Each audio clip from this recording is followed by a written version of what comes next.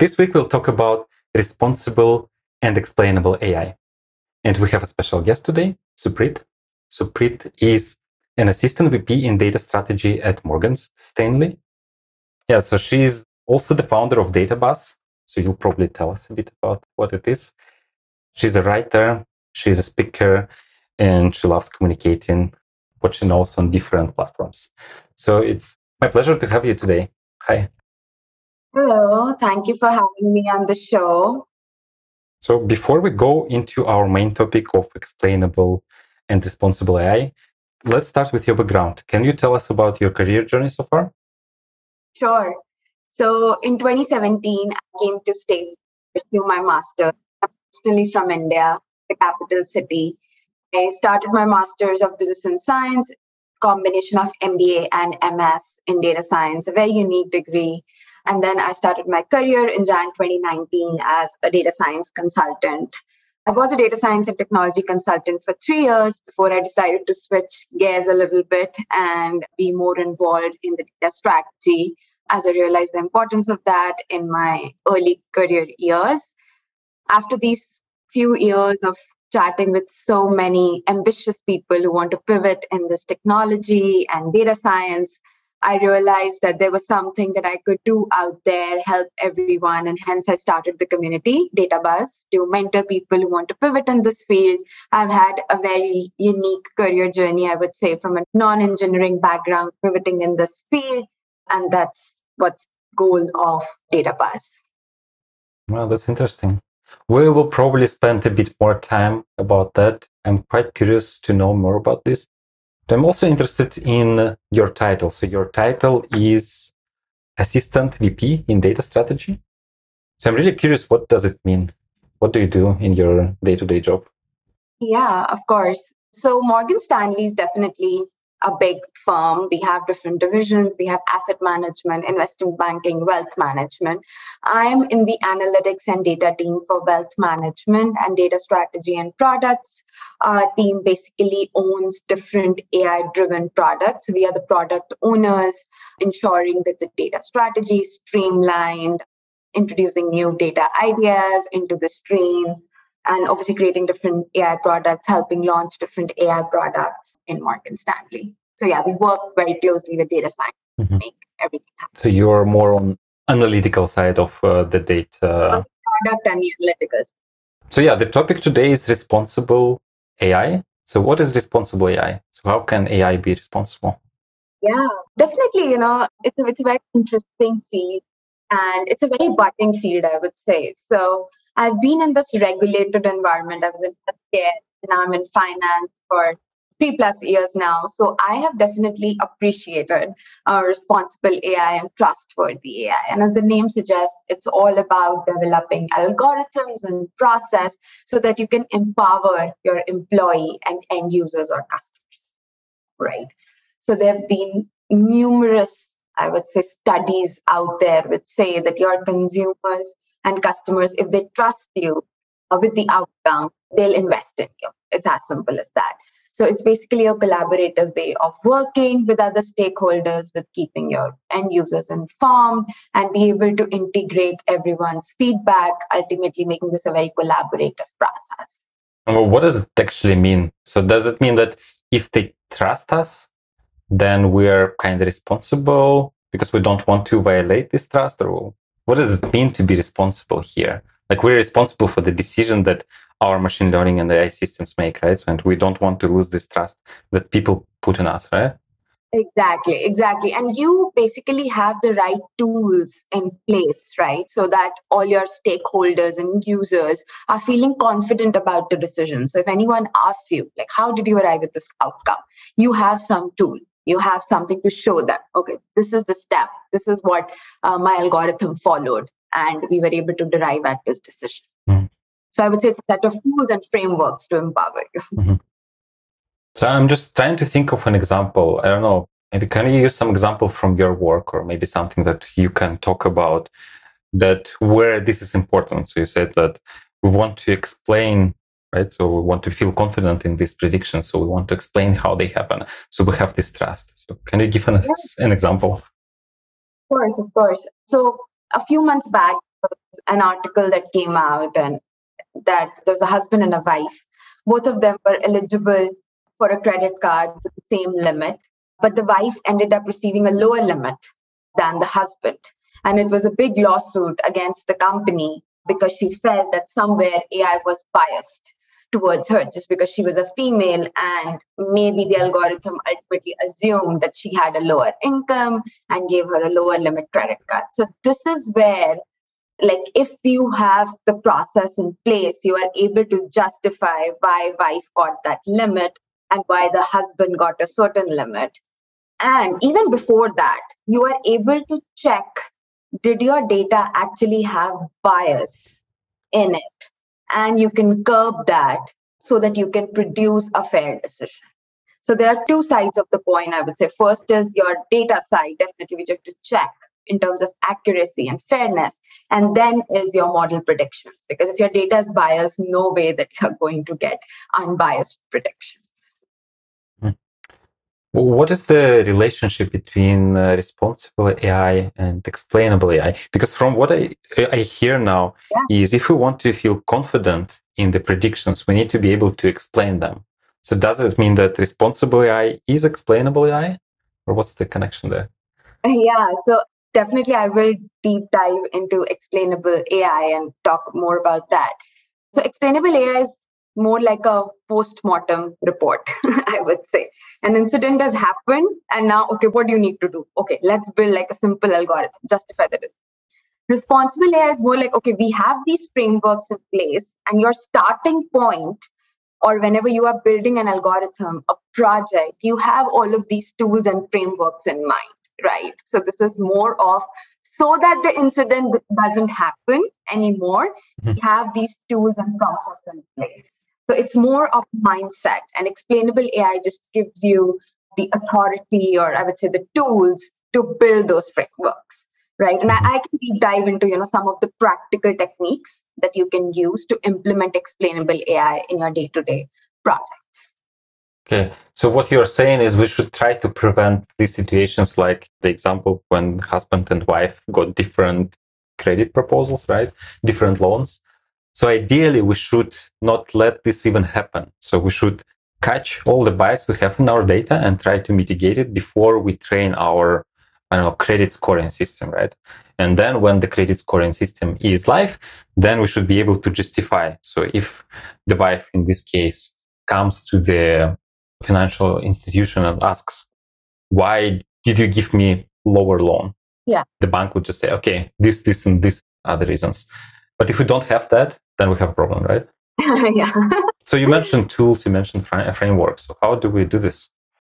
Yeah. So this is where I think it's the right point where I can explain some of the explainable AI techniques, right? So what is explainable AI essentially? It's a framework that can be integrated with your existing machine learning model so that you can understand the output of your AI or ML algorithms, right? And as I said, that this is not only used to explain the results behind a machine learning algorithm, but you can use it to receive feedback so that you can retrain your model. You can use it to detect bias in your data. So it's called the glass box approach, right? As they say, oh, AI machine learning is a black box, but here it's giving you transparency, and it's called the glass box. Glass box. I heard white box, but then I was always wondering, like, is white really transparent? Is as intransparent as black, right? Glass box makes much more sense. Yeah. So I will start with the data level, right? Like first, when we talk about the data level, we talk about the fairness and bias testing. There you have a few data quality checks that I feel every data scientist does. They do some sort of exploratory analysis, dig into the data, see what they have. There as well, right? Like we can do a few checks. One of them is skewness. You could check how your data looks like. And it could be that you are missing out on one population over the other if your data is highly skewed, right? And other could be missing data. If you have too much missing data, it's important to analyze what are you missing. And you might be able to talk to business stakeholders and get a sense, like, are we missing out on an entire population, right? So these are like some simple checks that can be done on the data side to ensure that your data is not biased and you're covering a wide array of population. So this is one of them, right? And then on the model side, you have different techniques, but I'm just going to pause to see if there are any questions or any comments on the data side. Well, so there is a question, what tools do we use to check if there is any bias in data? And I think this is related to what you were talking about. So this is before we train a model, right? So you talked about EDA, exploratory data analysis. You talked about skewness analysis, missing data. Are there any particular tools and techniques that we can use for checking this? This is more on the EDA side, right? You are not doing anything. You're just exploring the data, honestly. Mm-hmm. You're just analyzing what's out there, what does my input look like. And then when you actually dig deep into this, yeah, I know it's kind of more of like a conscious check plus a technical check. But yeah, here, this is where you'll see, right, what is happening exactly. And then I would also say that there's this bias checks, right, that you can do. Now, bias, it's a very subjective term, right? Bias can occur in a lot of shapes and forms. There's a book called Trustworthy AI. I don't know how many of you have read, where the author talks about different types of bias. And, she says that it can be like a gambler's fallacy, right? Which is that the probability of a random event, which is occurring in the future, is influenced by a past event, right? And that is what we assume when we are building AI models most of the time. Oh, that my history is the correct representation of my future. But that is not always true. And that's why you need that human touch to check for such biases in your data and in your model. Mm-hmm. So basically, as a human, as an analyst, or as a data scientist, you need to get your data set from your database, CSV file, whatever, and just spend enough time trying to understand what's happening there, right? Should we watch out for anything particular? Like, let's say if we see columns like age and gender, should we already think, okay, like red flag, should we do something about these columns, or how does it usually look like? Yeah, I would actually say it depends, right? Because age and gender and those things are very PII information, sensitive information. Mm-hmm. Most of the organizations wouldn't even let you touch that, those attributes, right? Especially if you're in a regulated industry. So first of all, even have access to that kind of information to even make this judgment, I would say. But it would be other factors, it could be the income of the person, it could be the other factors about that person of whatever case you are doing that can lead you to make some, I would say, assumptions, predictions, decisions, and which you check back with your business stakeholders to see if they're even valid, or some subject matter expert on the data. Okay, so you think these financial institutions we talked about, banks, they don't have access to age and gender? Depends, right? Like which organization are we talking about? Everyone works in a different way. It's kind of a recommendation, right? How you are handling that PII information. Like in pharma world, we never had access to all of this data. So yeah, or even if we have it, we wouldn't use it. Like we'll mask it out. Mm-hmm. Yeah, but in pharma, I guess it's important, right? Because the way drugs work on people depends on their age and depends on gender, right? So there it is a justified use case, right? While in building a credit risk profile, maybe less so, right? Maybe less. Again, and I don't think it's like a healthcare or a finance institution question. It's like a general industry thing. If in your use case, this type of data is not required, you wouldn't use sensitive information. Again, this is also responsible AI, right? Like because you're handling the data responsibly of a customer. So yeah, definitely. We do our due diligence, like in determining, do we even need this data in the first place? Mm-hmm. And how do we do this? So we talked about data checks, right? Yeah. To discuss this, should we go into the model checks to understand, do we even need this data? Exactly. So when you're kind of determining whatever use case you want to solve, you will have a detailed discussion with your product managers, business stakeholders, and that is where you will determine what data you need. And if it's sensitive information and if you can mask it out, that is where it will get out of your data pipeline for your AI model. So you can use other data sets. Well, would it be wise to completely just throw away gender data?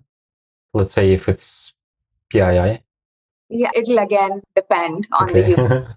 That's a Okay. typical answer, but I don't think I can answer it any better. It's again, it depend on your use case. What do your SMEs say? What does your compliance say? What does your model review committee say before you Mhm. decide on any of it? How much of this can be automated? Like at least when we talk about detecting biases in data before we come to modeling. Yeah, I think for all the missing data, the data skewness, you can always develop DQ tools, I would say, data quality tools that can do all of these simple tests for you and tell you, they can actually give you those alarms, I would say. And then you can go there and investigate if there is an alarm and you feel that an investigation is needed. So most of this can be automated. Mm-hmm. So what about this model part?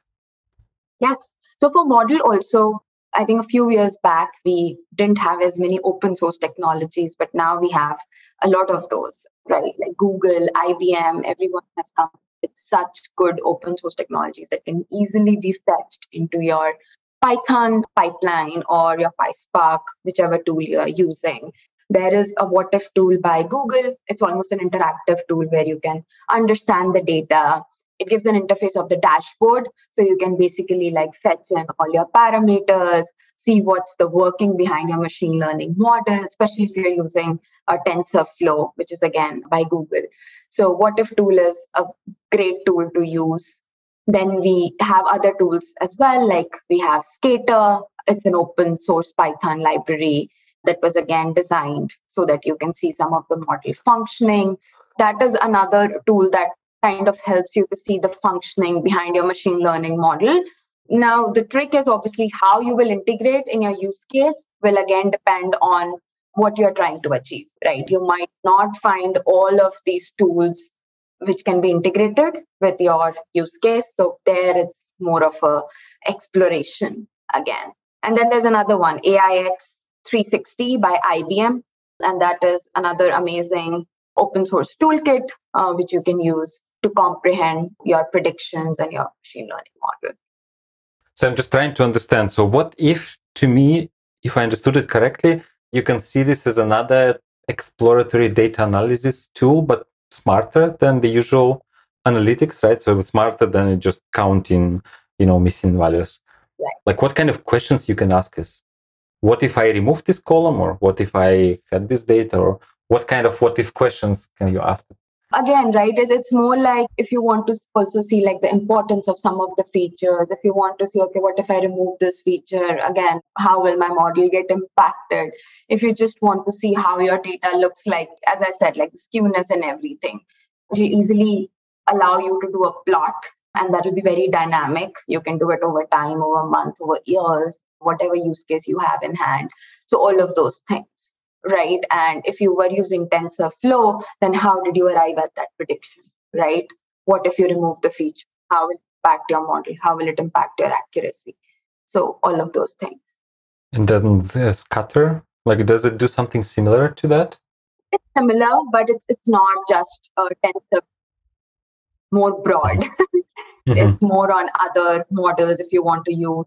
And it's basically, you can do it based on your complete data set. So it's always explainable AI whenever you are you're using any framework, right? Like the idea of that is that if I were to apply this on a larger data set, how will the impact look like, right? But whenever you build an explainable AI technique, you basically take a small data set. And that obviously there's an assumption that this is a true representation of my bigger data set. And then you build around that.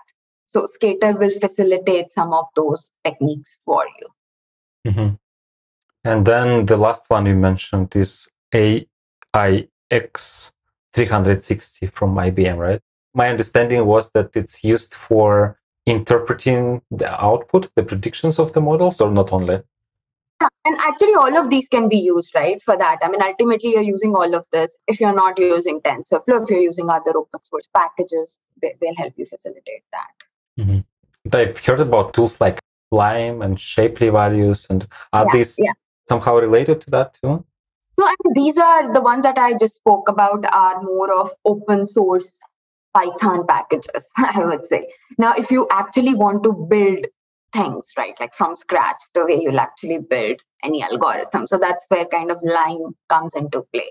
So Lime is also, I would say it's a combination of different techniques, right? Like you can do a linear regression model or you can do a decision tree model. And that is basically you're building a line model. Actually, you might be doing a neural network model, but now you just want to be able to interpret that. So you again take a small data set and build a decision tree on that to come close to what the interpretations would look like so that you're able to explain it to your stakeholders. So yes, Lime is very similar to that. So let's say there are some features that we shouldn't use because they are PII, personally identifiable information, like gender, age. But in some cases, I kind of wish we could use them. So for example, in advertisement, maybe there is a product that would be more appealing to females than males.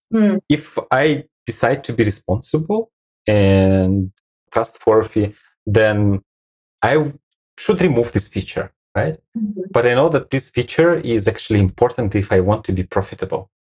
And then I have a dilemma, right? So do I want to be profitable? Do I want to make money? Or do I want to be responsible and remove bias from data? Like, do I want to get rich exploiting these biases or not? Right. So how can we still be profitable, but without exploiting all these biases? Yeah. All these decisions are not by one person, and definitely they are not by data science practitioners. And that is what responsible AI is, right?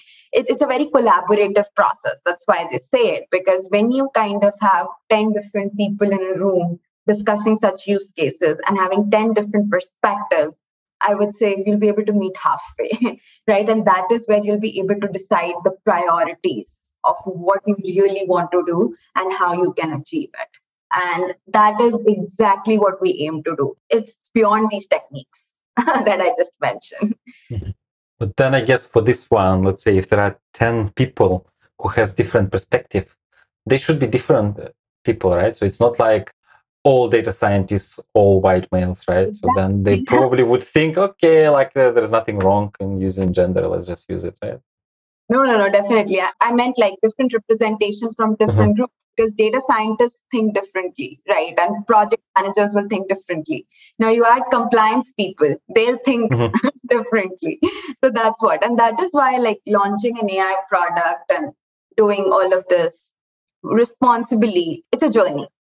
Yeah, because the reason I'm mentioning this is in many courses, and also the courses we do at Data Talks Club, right, there are data sets, there are some problems where we do actually use age and gender. Yeah. I think actually in the course we have right now, there are 2 projects in which we use age and gender, right? And then like you might think as a data scientist, oh, there's nothing wrong, right? So what to talk about here? Well, let's just use this, right? Yeah, exactly. I mean, we would never know. Like for us, it's all about features. So this is important because that's what our algorithm is saying. Okay. We don't really think in that direction. So yeah, but yeah, it's important.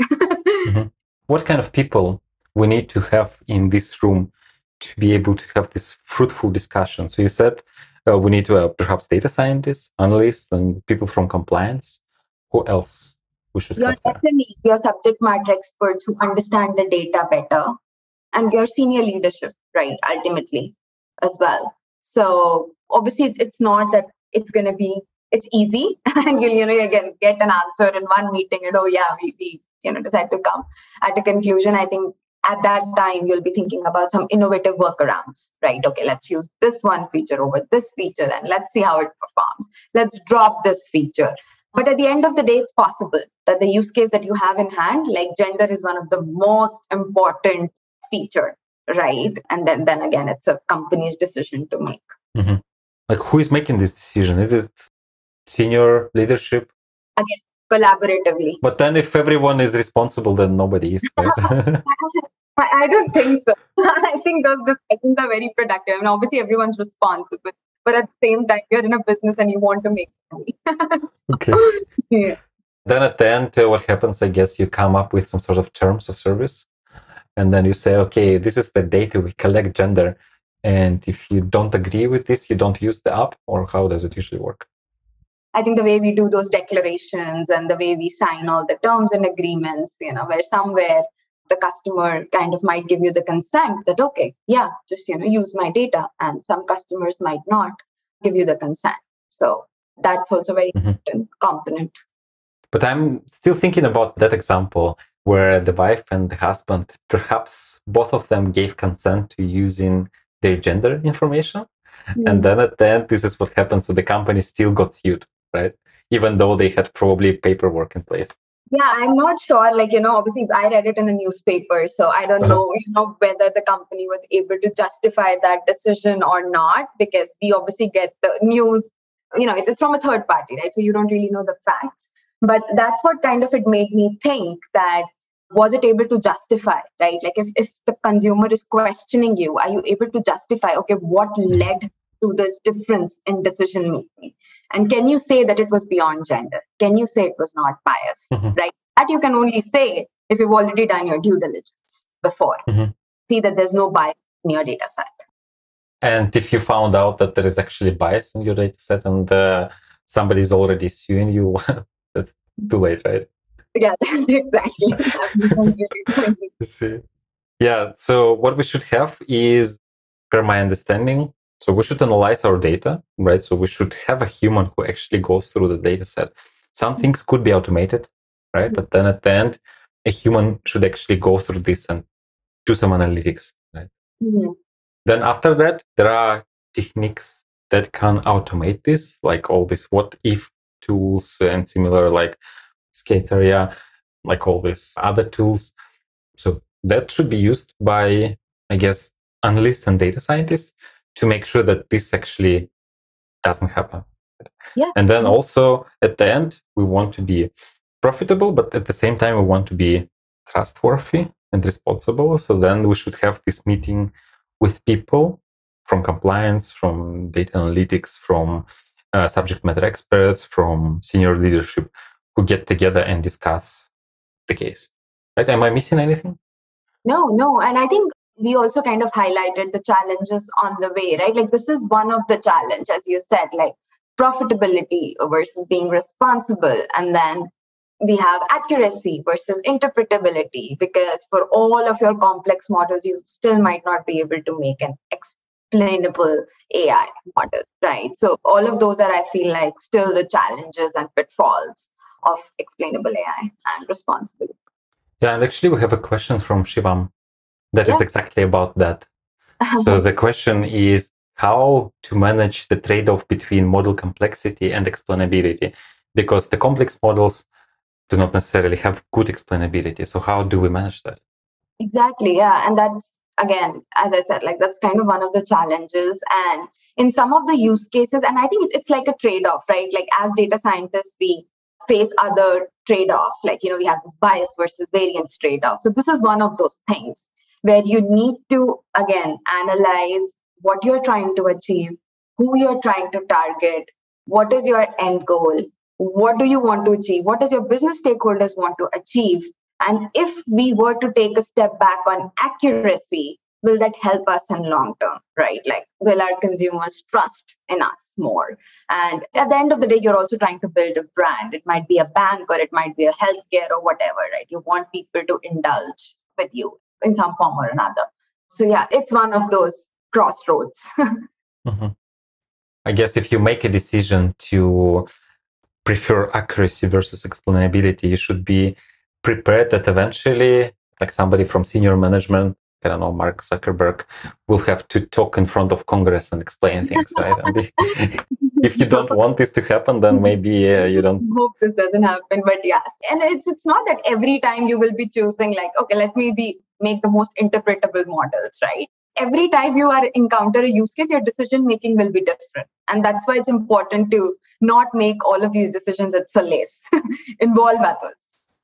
Yeah, because I imagine that if you, let's say, use linear or logistic regression for everything, then it will be like not so biased, very explainable, but then accuracy could suffer, right?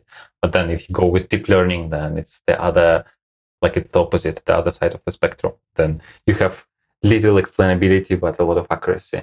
What I understand is like you just need to keep the long-term goal in mind of the company and ask ourselves, like, are we ready to sacrifice a bit of profit Like, are we ready to sacrifice our image with some extra profit? Yeah. Right. If people start talking bad about us, right? Yeah. Or we're an evil corporation, it's fine to, store all the data about you and then sell it to others.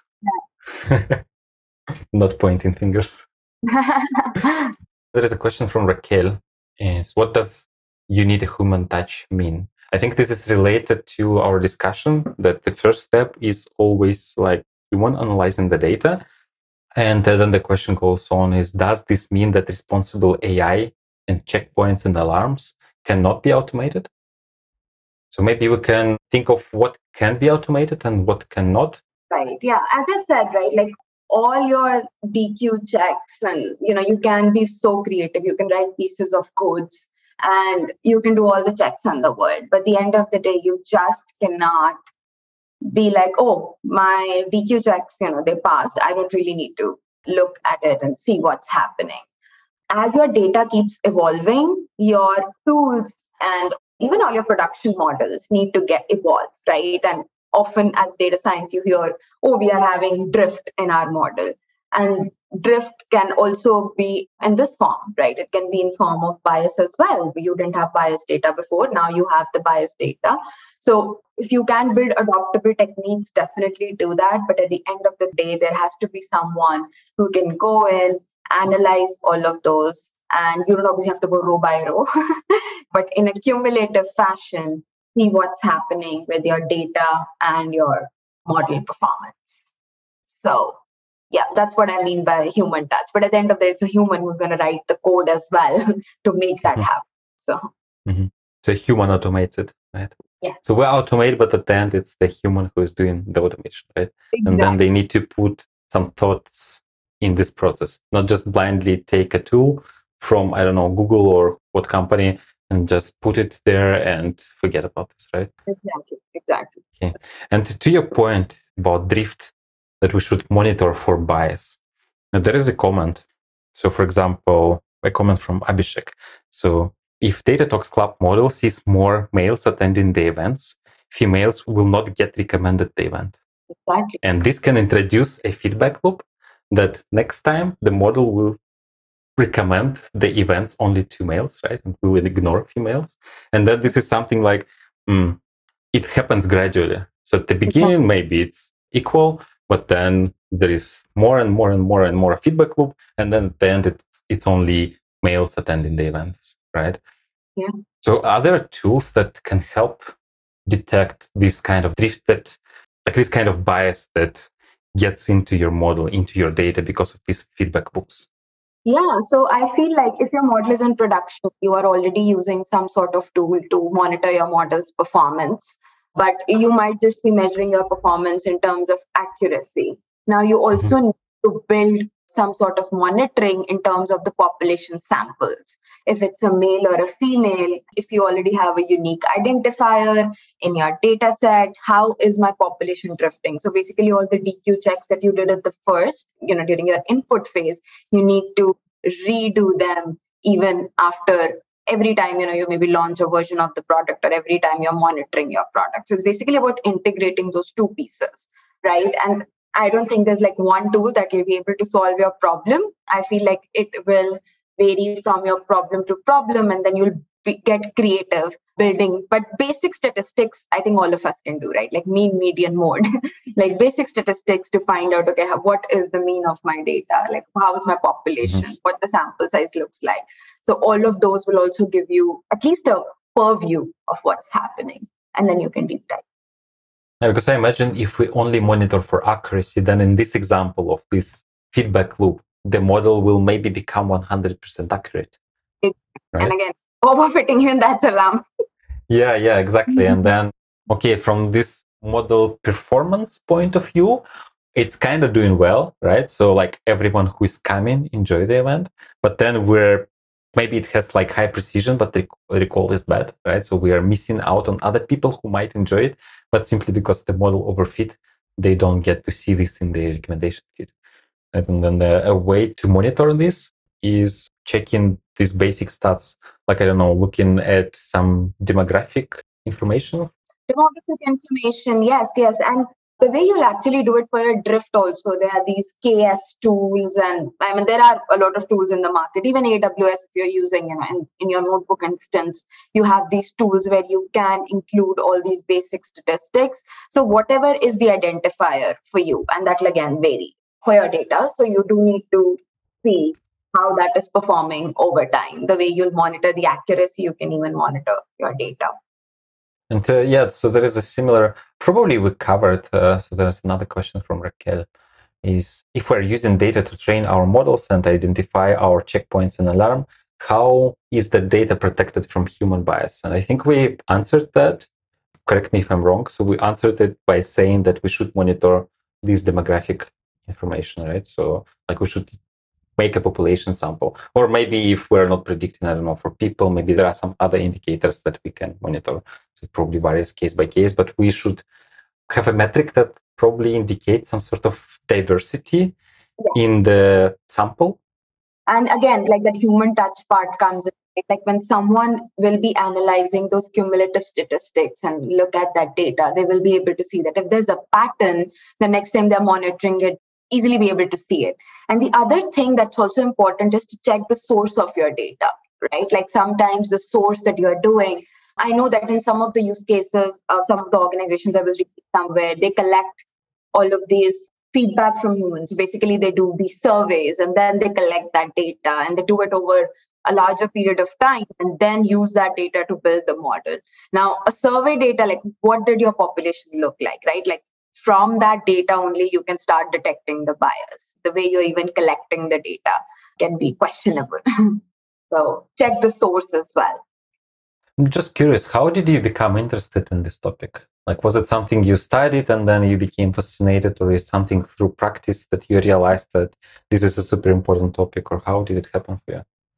Yeah, I mean, it just happened because I was in two of the most regulated industries, and right, everything is high alarming. You have to take every step in a very thoughtful way because it impacts the lives of people and it can lead to lawsuits easily, I would say. So that is where it was kind of my observation and then my reading that how important it is to be cautious and responsible and how companies are evolving. And that's why it became a topic of my interest, I would say. So for areas like finance, I guess insurance, healthcare, this is especially important, right? Exactly. And actually, anywhere where you are dealing with like sensitive consumer information, which is being labeled as PII, it kind of becomes important. But now I would say that it's panning out to all the industries because, as people get more conscious of what they are getting and people are very brand conscious for everything, even for the clothes we buy, we are like, okay, how are they treating animals and what are they doing? And so it's just people are becoming more brand conscious now.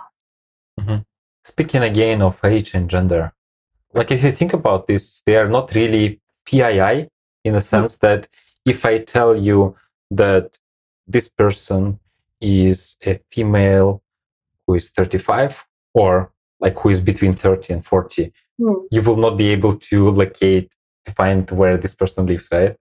So in this sense, it's not really personal identifiable information.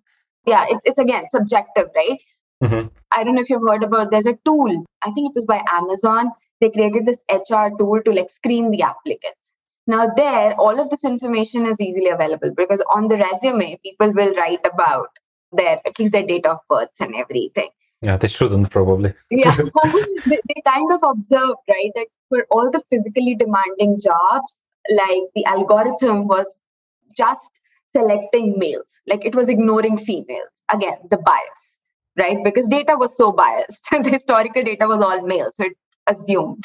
So again, right, in some of such use cases, you require all of those things because age is an appropriate factor there. Gender might be an appropriate factor there. Did Amazon solve this problem? What did they do? So it was a tool that was developed by them, but then it was being used by other CEOs. So again, the book that I was referring to, Trustworthy AI, and that is where she kind of talks about this dilemma of a CEO who's trying to select candidates for this role. And how they detected it is because She was like, why are you only giving me males to interview, right? Like, where are females? Like, from past 5 months, you haven't got a female candidate. So again, the human touch, the conscious, someone was able to question the decisions and they were able to see how the model is biased. Yeah, I mean, it was kind of like an ATS tracker that they use, but yeah. So I'm not sure if it was, again, don't quote me on this, if it was by Amazon or some other company that built it. Okay. I've seen a tool mentioned, something like FairLearn. So you talked about this AIF 360, right? And then the Abhishek mentions another tool, FairLearn. Do you know what this tool is? I probably haven't used, but I'll check it out. What is it? FairLearn. I guess it's like scikit-learn, but instead of scikit, it's fair. Oh, okay. Yeah, Nice. probably something similar to scikit-learn. At least the name suggests that it's probably something for fairness. Yeah. Like, since we talk about fairness, I think we spent quite a lot of time talking about fairness. Yeah. Like, how is this related to, reliable machine learning? Does a reliable model have always be fair? And the other way around, like if a model is fair, is it always reliable? Yeah, that's a kind of a very thoughtful question, right? Like, do all my models need to be fair? Comes down to what is the use case that I'm trying to solve. If I'm trying to send someone personalized recommendations, do I want to exclude a population? Excluding a population also kind of has some effects, right? Because you might be excluding, again, some of your potential customers that were ready to engage with you. But just because your model was not fair enough, you just secluded a population and you secluded some potential customers. So it's about that. The other thing is, again, it's also about the happiness of your users, right? Like, again, in a same family, there might be different people indulging with your product. One is receiving something, the other is not. Obviously, everyone's not going to put a lawsuit against you, but it's unhappy customers. Some might, right? Some might. So you don't want to risk that, right? Yeah, there is Abhishek, who is writing a lot of comments, probably is also into this topic. So what he wrote is that there is a cool paper titled "What Would an Avenger Do?" Do you know this paper? No, I haven't read that paper. I'm really curious what it is, but maybe we can check it after the podcast episode and then see what is there. But there are people saying that this is a nice paper. The title is amazing. I hope it's not like, this never going to give up kind of, recrawling. Because like recently somebody sent me like a recrawl link and then I got... Okay. Yeah, we have quite a few questions, so maybe we can cover them too. So do you know if there are any synthetic indicators for bias in data similar to RMSE, that is an indicator of accuracy for models? Like, is there a number that can just tell us, hey, your model seems to be biased, go check it? I mean, I can tell you a number, but I feel like even if I was working on 10 use cases, that number will be different for all the 10 use cases. It'll so depend, because you're obviously not using one data set to build the model. You're probably using 15, especially if you're building a production AI model. So I don't think that there's any number. There can be baselines that you can set based on your company's data. Okay, if it goes beyond this baseline, it's an alarm, right? Based on what you observe over time. But I don't think you can set up a static number. Again, you might be getting into the same situation. Mm-hmm. So then you still need to have this human touch, right? Like a person needs to say, hey, why are you bringing me all the male candidates where are females, right? So somebody still needs to raise this question and say, hey, what's going on, right? It's not possible to remove the human touch at all, right? Like the human has to be in this process always. I mean, we don't know where technology is heading to. Yeah, but right now, there is another point that in the age of AutoML, like when you just get a data, you throw in a black box, and then it gives back like a good model, and then you just can go and use it. When it becomes so simple to train a model, even for people who are maybe not data scientists, right? So you can just go and train a model. How can we still be cautious about this and not completely put a lot of trust in the model? Yeah, but again, I feel like even interpretability, these explainable AI tools, I mean, that might not be a priority of everyone, right? It's a priority of some industries. So again, what's your company's goal, right? You might be just fine with developing one of the most wonderful and accurate AI algorithm, and just might be happy with that. You might not care about interpretability, and that's where it comes, like this versus that. So yeah, it's an answer that you have to do. But I feel even in auto ML, yeah, you are giving your input data, but you still have some power over the data. You can still explore that and see what's there before blindly just inserting it in the algorithm. Mm-hmm. So can you tell us about the data buzz community? How did you start it? Yeah, of course. So data buzz, as I said, like I'm from a non-computer science background, and I have had some kind of unique challenges to get into this field, being from a non-coding background, being able to justify that I can be a data scientist and exploring other realms of data science. Because for people, it might be like, oh, there's a data scientist. No, there's a data strategist, there's an AI consultant, there's an ML ops engineer. And there's so many things you can do with your unique skill set. And especially if you are pivoting from a business and kind of like a business plus a science field, there is something unique that you have to offer. So Data Buzz basically kind of, its goal is to mentor those people, engage those people. And also there's so much to learn. So I am an avid reader. So whenever I see something cool, like I try to post it on my page so that my community can benefit, or any cool resource that will help you upskill is posted on my LinkedIn page. So you can follow that. And I also provide one-on-one consultations for free, and I connect you with my large network of people that I have from the past 5 years. They can help you to pivot where you would like to pivot. You've been doing this for 5 years. That's amazing. I mean, I was doing it unofficially for, a lot of years, but now I started this community in the starting of this year because I felt, okay, now I can, officially do this. So you said that it's not just data scientists. There are so many data roles. Like I also get quite often requests like, okay, I'm doing X. How can I become a data scientist? Yeah. And this X usually varies from, I don't know, baristas to software engineers. Yeah. What you need to explain to people is it's not just data science, right? And my question is, like, what is out there in addition to data? You mentioned a few roles, but what are the typical roles that people can look at?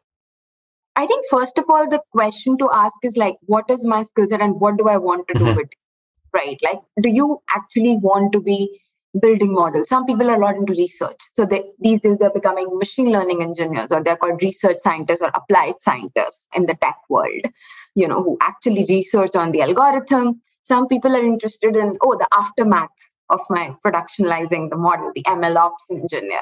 So those might be software developers who now want to pivot in the ML field, or DevOps engineers who want to pivot. Now the other are who want to relate the business to the AI. These are the AI consultants who actually search all of these AI use cases and then pitch clients. And here you typically have like a consulting, I would say, relationship with your partners. And then you have these data analysts, you have business analysts. Even those are kind of a data scientist, because now you're doing all the project management and you're doing the analytics and reporting for your data science results, and even before the data science results. And then definitely you have data strategists, who are strategizing on what data you need, all of these. So, yes. And for example, a project manager, somebody who works as a project manager in, I don't know, some traditional industry, I don't know, like manufacturing or anything.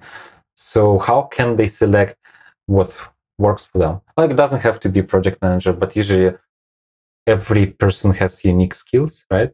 Like, how do you understand if all you know is that the data scientist is like the sexiest job, and you might not know about like others? Yeah. No, I mean, that's a tough question, right? Like, even when I was trying to decide my career, I think I would have spoken to like 100 plus people. I did coffee chats with people from different industries, different domains, and try to explore like, what do they actually do? You just cannot read the job description and know, okay, this is where I fit. So I feel like all these networking events, conferences, coffee chats, and engaging in such communities will probably lead you where you want to go. And from all these roles, do everyone need to know and care about responsible AI and explainable AI? I don't think so. I feel like all of these bring something unique to the table. And again, if it does care about you, you do need to add that touch. But it'll again depend from an organization to organization. You might bring a startup who might say, oh, no, just, care about the profits. Just build me a most profitable AI algorithm. Mm-hmm. But then I, as a data scientist, I probably have some moral duty to tell to the CTO, hey, wait a minute, this is not how it's done, right? So you should think about reputation. That also depends where you are in the stage of your career, right? Are you an influencer? Are you a decision maker in the decision-making process? Or are you just the person who executes stuff, whatever is told to you? If someone's actually starting in the data science domain, it might be hard for them to convince people what needs to be done. But once you've established yourself, then it is your moral responsibility. If you've been in the industry for 3-4 years, you do everything responsibly. But probably at least everyone who gets in the data world should perhaps study ethics or something like this. I would say this is such a budding field that so many people are these days interested, even though I don't build explainable AI models. But I feel like as a person, again, as an ethical person, I feel it's my responsibility to understand what I'm doing and how I'm doing it. Mm-hmm. Actually, at work, so if I want to have access to data, and I, as a data scientist, have to have access to data, right? So I need to go through a special training. And this training tells me what is good and what is not. And I think more and more companies are actually implementing this. Yeah. I mean, of course, I can use my common sense. And then when there are quizzes and when I need to answer these quizzes, most of the time I just use my common sense. And more often than not, the answer is correct. But it's still a good idea to tell people that, you know what, this is how it's possible to do wrong with data. Yeah. Probably this is like all the data people should do this sort of thing. Yeah, definitely. And I think even when you join a firm, right, like you go through some training, what do you do in case of emergency? And I feel like this is kind of one of the things, right? Like when you have such data, how do you deal with this and become a responsible individual? Maybe before we wrap up, is there anything you want to mention that maybe you forgot? I just want to thank everyone for joining and for being so interactive, I would say. And if there was any question that was not answered, if there's something personally you would like to discuss, I'm very active on LinkedIn. Do connect with me there. You can even look into the DataBuzz page. And all the views and everything that I spoke about today was my opinion and had nothing to do with Morgan Stanley. So that is clear. That was an important part to mention, right? Yeah, thanks for joining us. Also, thank you everyone for joining us too, for being active, for asking all these questions. There was a very lovely discussion and lively in live chat. So thanks for doing that. And I wish everyone a great weekend. Yeah, thank you. Goodbye, everyone.